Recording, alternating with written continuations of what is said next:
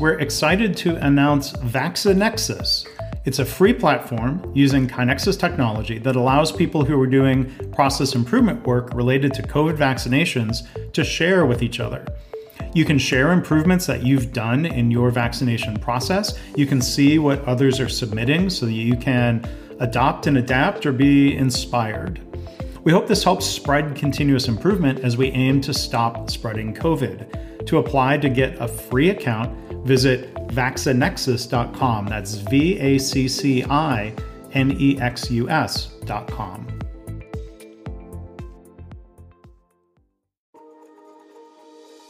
Welcome to Habitual Excellence, presented by Value Capture. This podcast and our firm is all about helping you and your organization achieve habitual excellence via one unifying focus, one value-based structure, and one performance system. In other words, it's about helping you capture dramatically more value through achieving perfect care and perfect safety for patients and staff. To learn more about Value Capture and our services, visit www.valuecapturellc.com. Well, hi, welcome to Habitual Excellence. I'm Mark Graven, and we're joined today by Dan Varnum. He, after 30 plus years as an executive leading large and small healthcare organizations, Dan has now shifted his time to focus exclusively on his passion. And we'll have a chance to explore that today. That passion is developing executive leaders so they can reach their full potential. So he's doing that as an executive coach through his company, Varnum Group, LLC. He has a Bachelor's of Science in Industrial Engineering. So I'll say hooray, IEs, since I am also one. And he has an MBA from Drake University in Des Moines. So Dan, thank you for joining us here today. How are you? I'm wonderful, Mark. Thanks for having me. I appreciate the opportunity to be on your show. Yeah, well, of course. So we'll have a chance to go back and talk about some of your career progression, starting as an engineer working in healthcare. But I thought maybe we would start at your most recent step. What was your role? What were you doing before you retired from that and got into coaching? Yeah, thanks, Mark. So really, as you said, 30 years as an executive in healthcare, 10 of those as CEO of a medical group, 6 of those as CEO for a health system. And then in my most recent role, I was leading a medical group with a statewide medical group with over 1,000 providers when I was a co-leader of that group with a physician.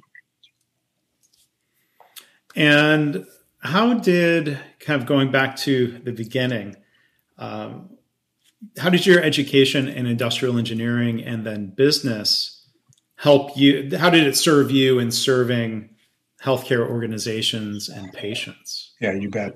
When I went into the healthcare world as an IE, back in 1983, that was not a very common career path or even something people understood. And people said, what does an IE do in a hospital? But really, hospitals and healthcare delivery is all about process. It is all processes, and that's what industrial engineers do. And so the opportunity to have this career progression where I was continually, I started out in kind of an IE world in the hospital, but as I got my MBA, and by the way, it was a conscious decision to go the MBA route instead of an MHA route or a public health route, because I really wanted to think a little bit different. I think healthcare continually needs to be thinking a little bit different, and so the MBA was the opportunity there. I was on this kind of personal journey, really, if you will, about improving healthcare for Iowans for 30 years. My entire career was here in Iowa. And it was just very intriguing as I look back on it and prepare as I kind of retired, and that originally I was trying to do these little improvement projects. And towards the end, I was really working to change culture in a health system using many of the same principles that just grew as I developed myself over time. So can you think of an example, or what is one of those principles that scales? Like, even thinking today, if some of our listeners are doing improvement projects, and then we have some listeners who are executives who are trying to transform culture, what's at least one of those principles that comes to mind for you?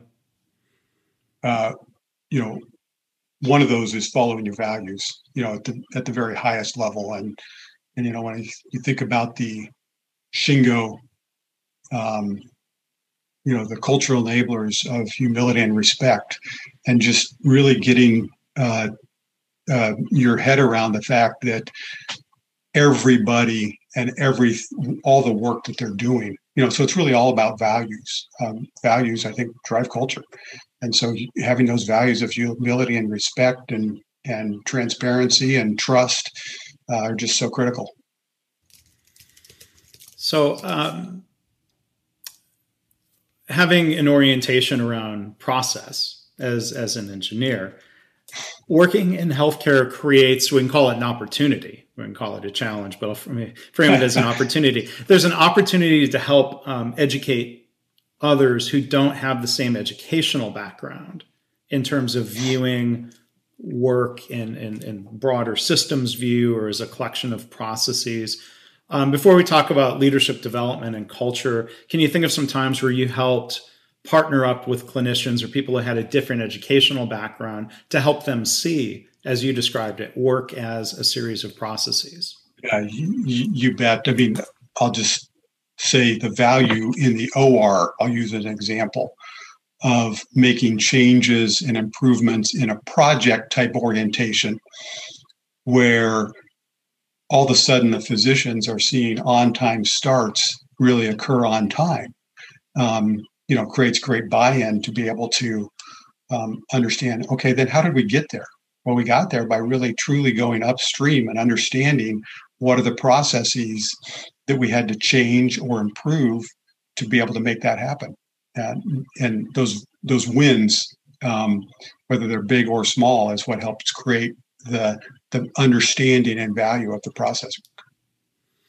Yeah, I mean, I think it's helpful instead of a lot of times people try to talk about gaining buy-in for a solution, but if we're focused on making work easier and less frustrating for the clinicians, so they can provide better value to patients, that absolutely. What are some of your thoughts on trying to build that buy-in around the purpose and the problem before talking about the solution? Well, the clinicians are all about what's best for the patient. And they're also scientists, and they also, like every human, want things to be easy for them, just like the nurses and you and I. And so really it's a common buy-in, it's a common thread that just those individual wins around the success of a process result that makes the clinician's lives be easier, the patient's lives more predictable, really is what brings it all together. Yeah. And when you talk about projects, it seems like there's an implication there. I guess I'll ask it as a question. Are projects enough to change culture, or it seems, sorry to answer my own question. It seems like you're suggesting that projects are not enough. Yeah. Projects, do you agree with that? Yeah, projects are a great starting place to build education, to build understanding, to see the impact of change and get that buy-in. But they're not enough to change culture, because without deep leader understanding of what's going on and what really is happening upstream, or downstream, whichever way, the result of the process, and truly thinking in that way, you can't get there. And so, as you kind of progressed in your work, I mean, from engineer hat to business hat, from projects to culture, when we think about creating that culture or transforming an organization, how did developing leaders become such an interest or a passion of yours? It was when I first became CEO at Mercy North Iowa. I signed up to a 10-day class. It was actually being put on by Value Capture. This was probably in 2013 or so. It was called Enduring Excellence. And it was 3 sessions that were 2 days, and it was for CEOs to come together and talk about how to lead change. And it was hosted by Mr. Paul O'Neill, who was the CEO of Alcoa and the founder of Value Capture originally, I believe. He was part of the founding team. And John Toussaint, who was the CEO of ThedaCare. And attending that class, a couple of deep things that I learned. I have to admit, I went into that class thinking I had a pretty good handle on things, and I knew things, and I was checking a box. And I came away from that with a truer, deeper understanding of how little I knew. As Mr. O'Neill talked about his values and the importance of safety in leading an organization, and the demonstration that true concern for safety of patients and of colleagues and staff, and that he demonstrated every day, led people to know he genuinely cared about them as humans. And then Dr. Toussaint's conversations and learning about really what he'd learned as a physician going to Gemba and seeing where work really occurred, and understanding the details of the work. And in addition to that, really understanding the leadership system, and the importance of a leadership system instead of projects, really helped bring me together to say bring things together for me to say, this is about culture. This is not about projects. And projects can get you part of the way, but without that value perspective and the true, genuine caring for individuals, and really getting to the front line and talking with those individuals and learning what goes on and giving them the tools to empower them to do things, that's how you really change culture. Yes. And we just a couple of weeks back marked the 1 year anniversary of Mr. O'Neill's passing. So in the previous episode, we had a chance to talk with his son, Paul O'Neill Jr. So if people haven't heard that, you can go back to the previous episode and hear that, some of his reflections around similar points that you shared, Dan, and Paul Jr., along what you were saying around genuinely caring for people as humans. Paul Jr. I just want to pause for a second and like I had really just 3 short sessions where I was with Mr. O'Neill, the impact he had on me and the learning I took away from that about really caring about people. It's not that I came into it not caring about people. I just didn't see it as deeply as he did. And it was just very powerful for me. So a lot of respect for him through the years, and I've always cherished those times. Oh, well, thank you. Thank you for sharing that, Dan, because likewise, I had personally, relatively limited direct interactions with Mr. O'Neill, seeing him speak or getting to talk in small groups. But yes, he had an outsized impact. Yes. Relative to the time with people. It was part of, I think, his what made him such a great leader. But Paul Jr. was talking about, I think Paul Sr.'s terminology. He would try to gauge if a leader was real about it. You use the word real, or you were saying genuinely. There's a difference between a statement and, the values printed out and put on the wall or on the website versus really truly living it every day. Like, can you elaborate on that? Because I think that's an important point. Every organization on some level will say they put patients first and they're trying to create a culture of continuous improvement. But then there's sometimes still a gap for leaders to identify and close. I was wondering if you could share more thoughts on that. You bet. I mean, one of the things that Mr. O'Neill taught me was when he had somebody who was injured on the job, or I know they even had some deaths at Alcoa, and he created a way of communicating that back to him throughout this ginormous organization. And he was the CEO, and he wanted to know about it. And that really created for me a change in perspective about things that I really.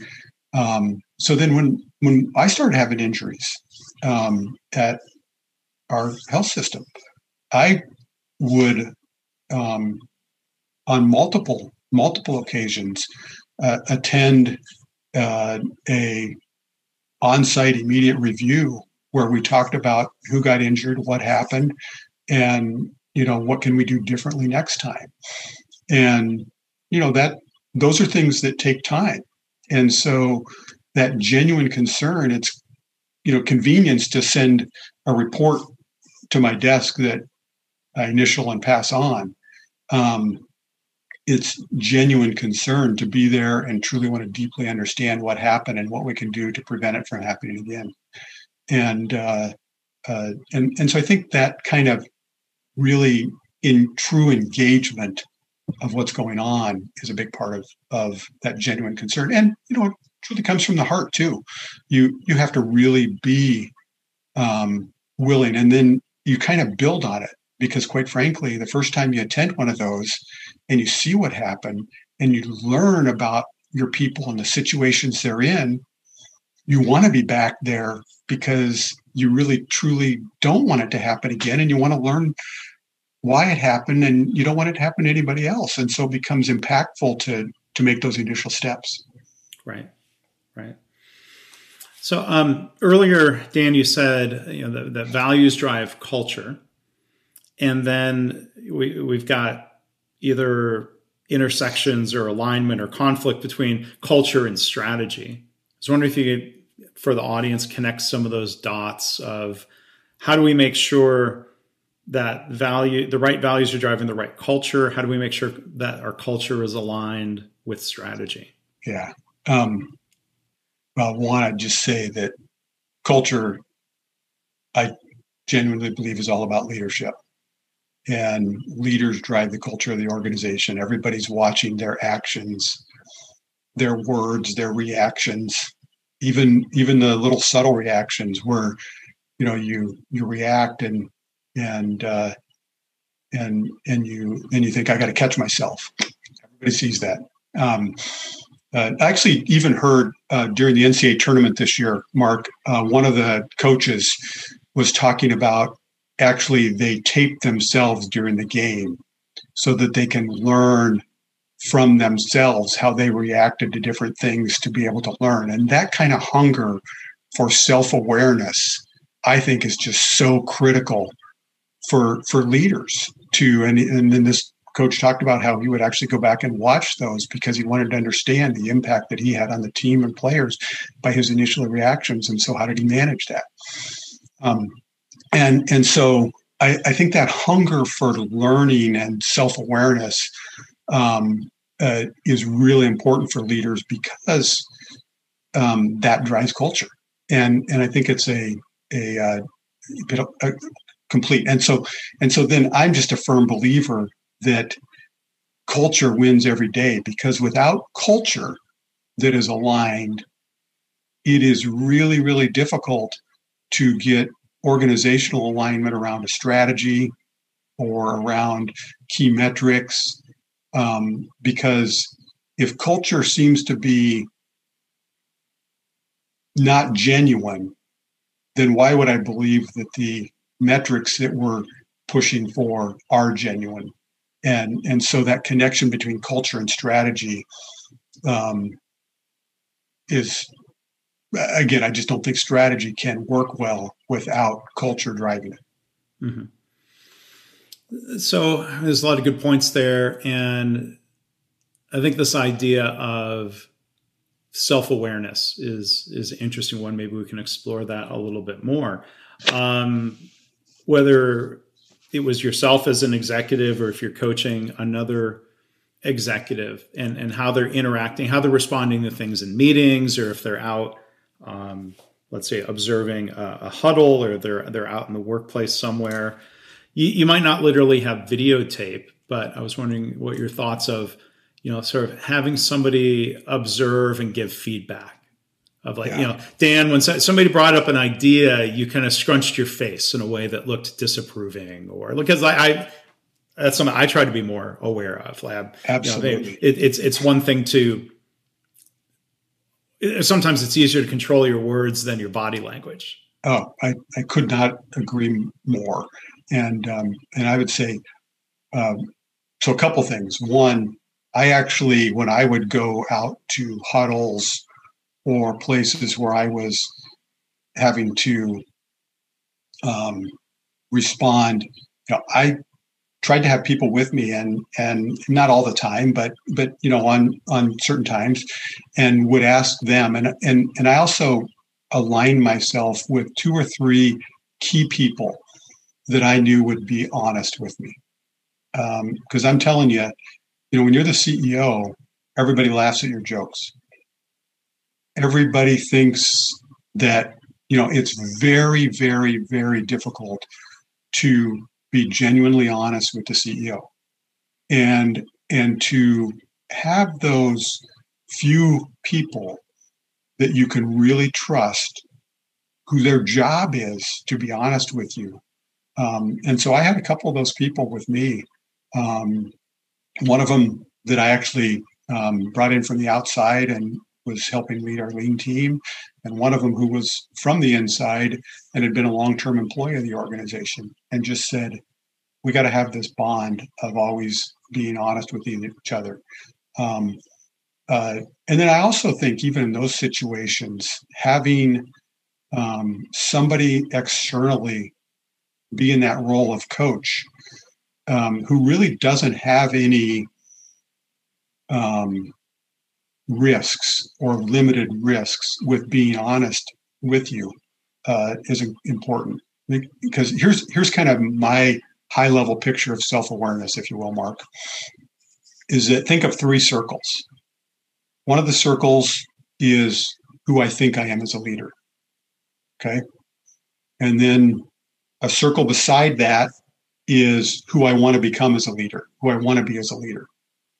And then another circle beside that is really how others see me as a leader. And trying to merge those 3 circles together into one, so that you're becoming who you want to be, which is who people see you as. And ideally, those are the right values that we talked about earlier. I think is the best way to create that. Somebody who can really truly achieve that has good self-awareness. And I don't know that we ever achieve that. I think that just like everything we do, every process, every work we do, self-awareness is a continuous improvement cycle that never ends. At all times, we're continually learning about ourselves. I go back to myself. I said earlier, when I went to that Enduring Excellence seminar, I thought I was just kind of checking a box. I learned so much about myself. I became exhausted with how much I had to learn to get better. Mm-hmm. Mm. So those circles you're talking about, it's sort of like a Venn diagram, not. That's how much overlap is there? How do we bring that's a great improvement of my example. Thank you, Mark. Okay. Well, at first I was picturing sometimes to think of circles within circles, but that's okay. So I think I got the right. It's a Venn diagram if there is overlap to start with, but that's a great improvement. And we hope there's overlap. Hopefully there's overlap, and then. If there's a gap, maybe it's fair to say self-awareness, the ideal state of self-awareness would be perfect overlap between who I think I am and how others see me. So hopefully there's at least some overlap as a starting Absolutely. point to be coachable. Exactly. Yes. Yes. And honestly, again, I think I said this earlier, but I just want to reinforce it. One of the most important components of this is willingness. Because if you don't have a willing participant who really wants to become self-aware and wants to learn about themselves, it's like for all the individuals out there who have tried to lead lean deployments or any kind of cultural change deployment, if it's not genuine, you won't get anywhere. And so you have to be a willing, genuinely willing participant to want to learn about yourself to get better. Yeah.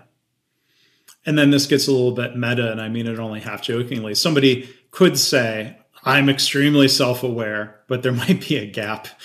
Others might look and say, I'm not sure. Your confidence in your self-awareness is maybe illustrative of not having perfect self-awareness. Well, and that's why I believe the outside perspective is so important to help you with that, because I'm a big believer in 360 feedback to do that. And I don't necessarily mean 360 survey. I mean conversations with people, that really says, hey, tell me what Mark does really well. Mark thinks that he does this really well as a leader. What do you think about that? And really having those genuine conversations about that. And ideally, one of the values that an executive coach, external executive coach, can bring is kind of a comfort area and a faith and trust that, hey, this really is going to be a confidential conversation.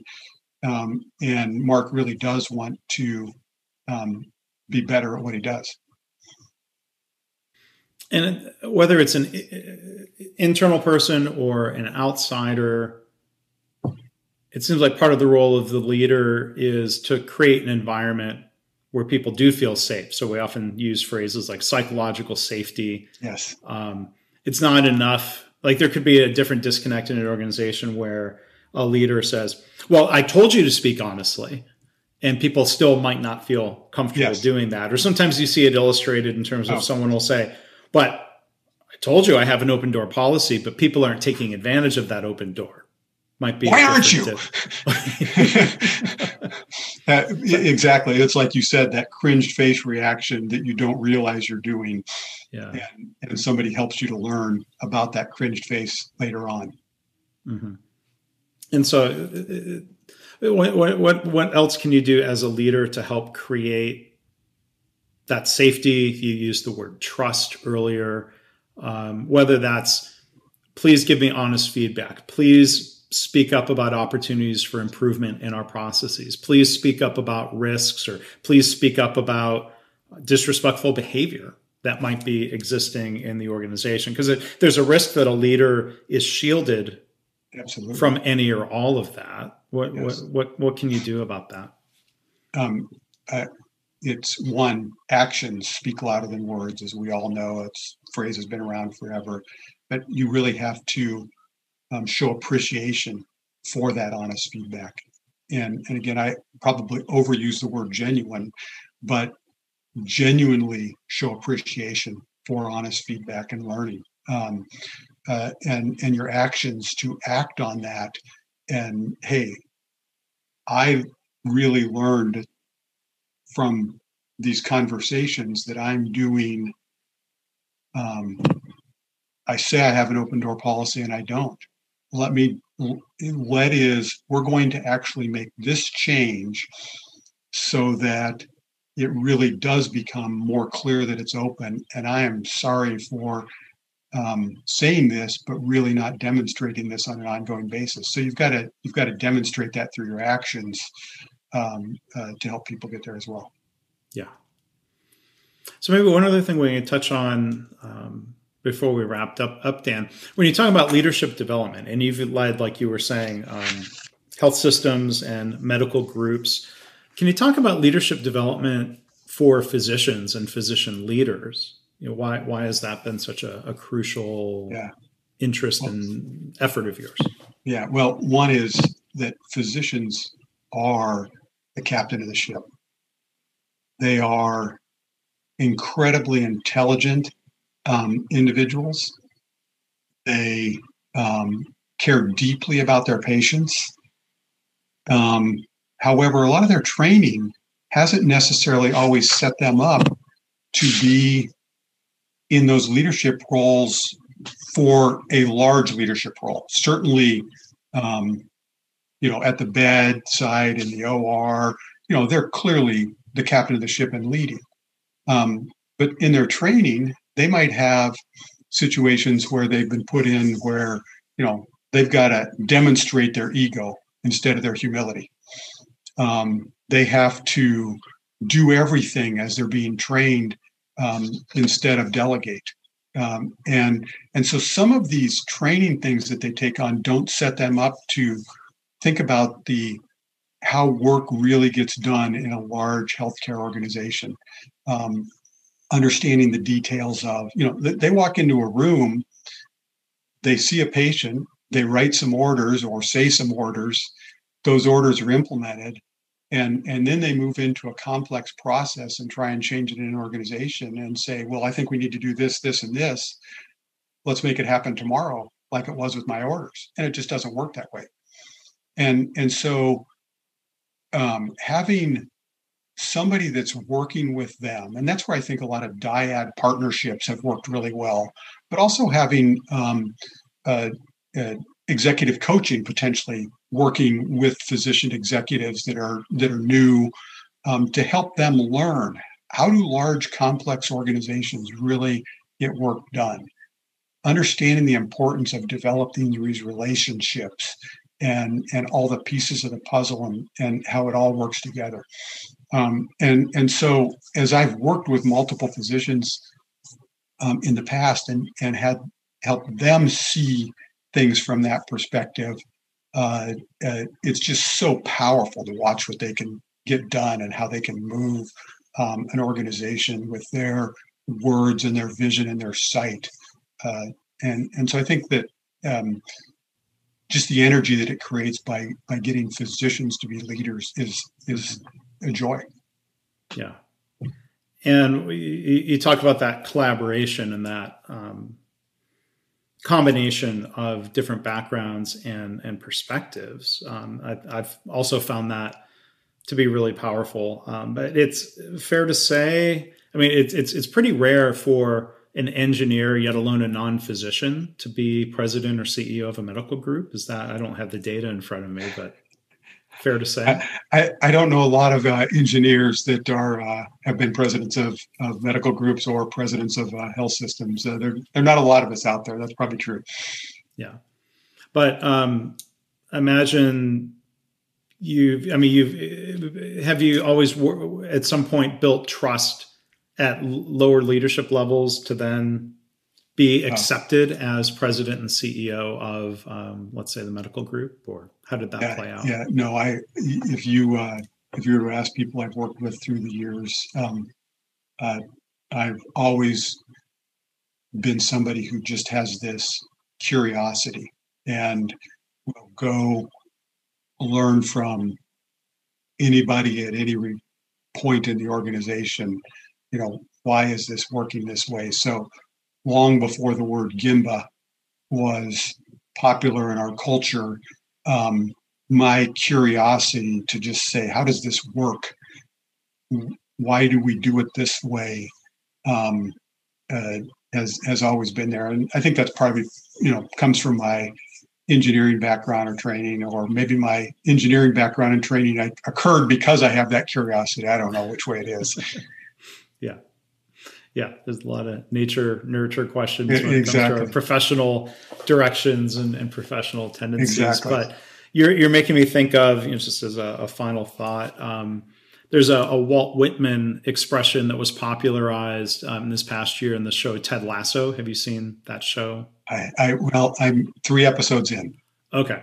So it's not a spoiler, but there is an episode, I won't give you the full context, but where Ted Lasso, the character, quotes Whitman, be curious, not judgmental. Yes, with the darts. Oh, okay. So you did see that episode. Well, I have not. Okay. Go continue, Mark. Please continue. But I'm sorry. I'm so sorry to interrupt you, but it's all right. My pastor at church used that clip as part of his sermon, and that's what actually got me to go watch Ted Lasso, because that clip of him really talking about curiosity and humility and learning as a leader is just so powerful. So I apologize for interrupting you, but you got my excitement going. No, it's all right. It's okay. But I mean, I think that part of why that resonated with me, it's a powerful scene in the context of the whole series, but it's a good reminder, as a lean practitioner or as a leader. So it made me reflect. Like if there are times I'm being judgmental, it's a good reminder to step back, be curious, ask questions. This comes back to Stephen Covey, seek first to understand. These are always good reminders. Mark, we are probably too close, because when you said it's a good reminder, I was about to quote Covey. Yeah. Well, Dan, thank you so much for being here and sharing some of your perspectives and your experiences. If people want to go learn more about Dan and his work, his website is varnumgroupllc.com. But Dan, really enjoyed it, and thank you so much for taking time to be a guest. I enjoyed it as well, Mark. Thank you very much for the opportunity. Sure thing. Go watch the rest of Ted Lasso season 2 is coming. They're filming it. So they're filming it now. Great. Can't wait. It'll be a little while, but can't wait. All right. Thanks. Thanks, Mark. Bye-bye. Thanks for listening to Habitual Excellence, presented by Value Capture. We hope you'll subscribe to the podcast, and please also rate and review it in your favorite podcast directory or app. To learn more about Value Capture and how we can help your organization on this journey to habitual excellence, visit our website at www.valuecapturellc.com.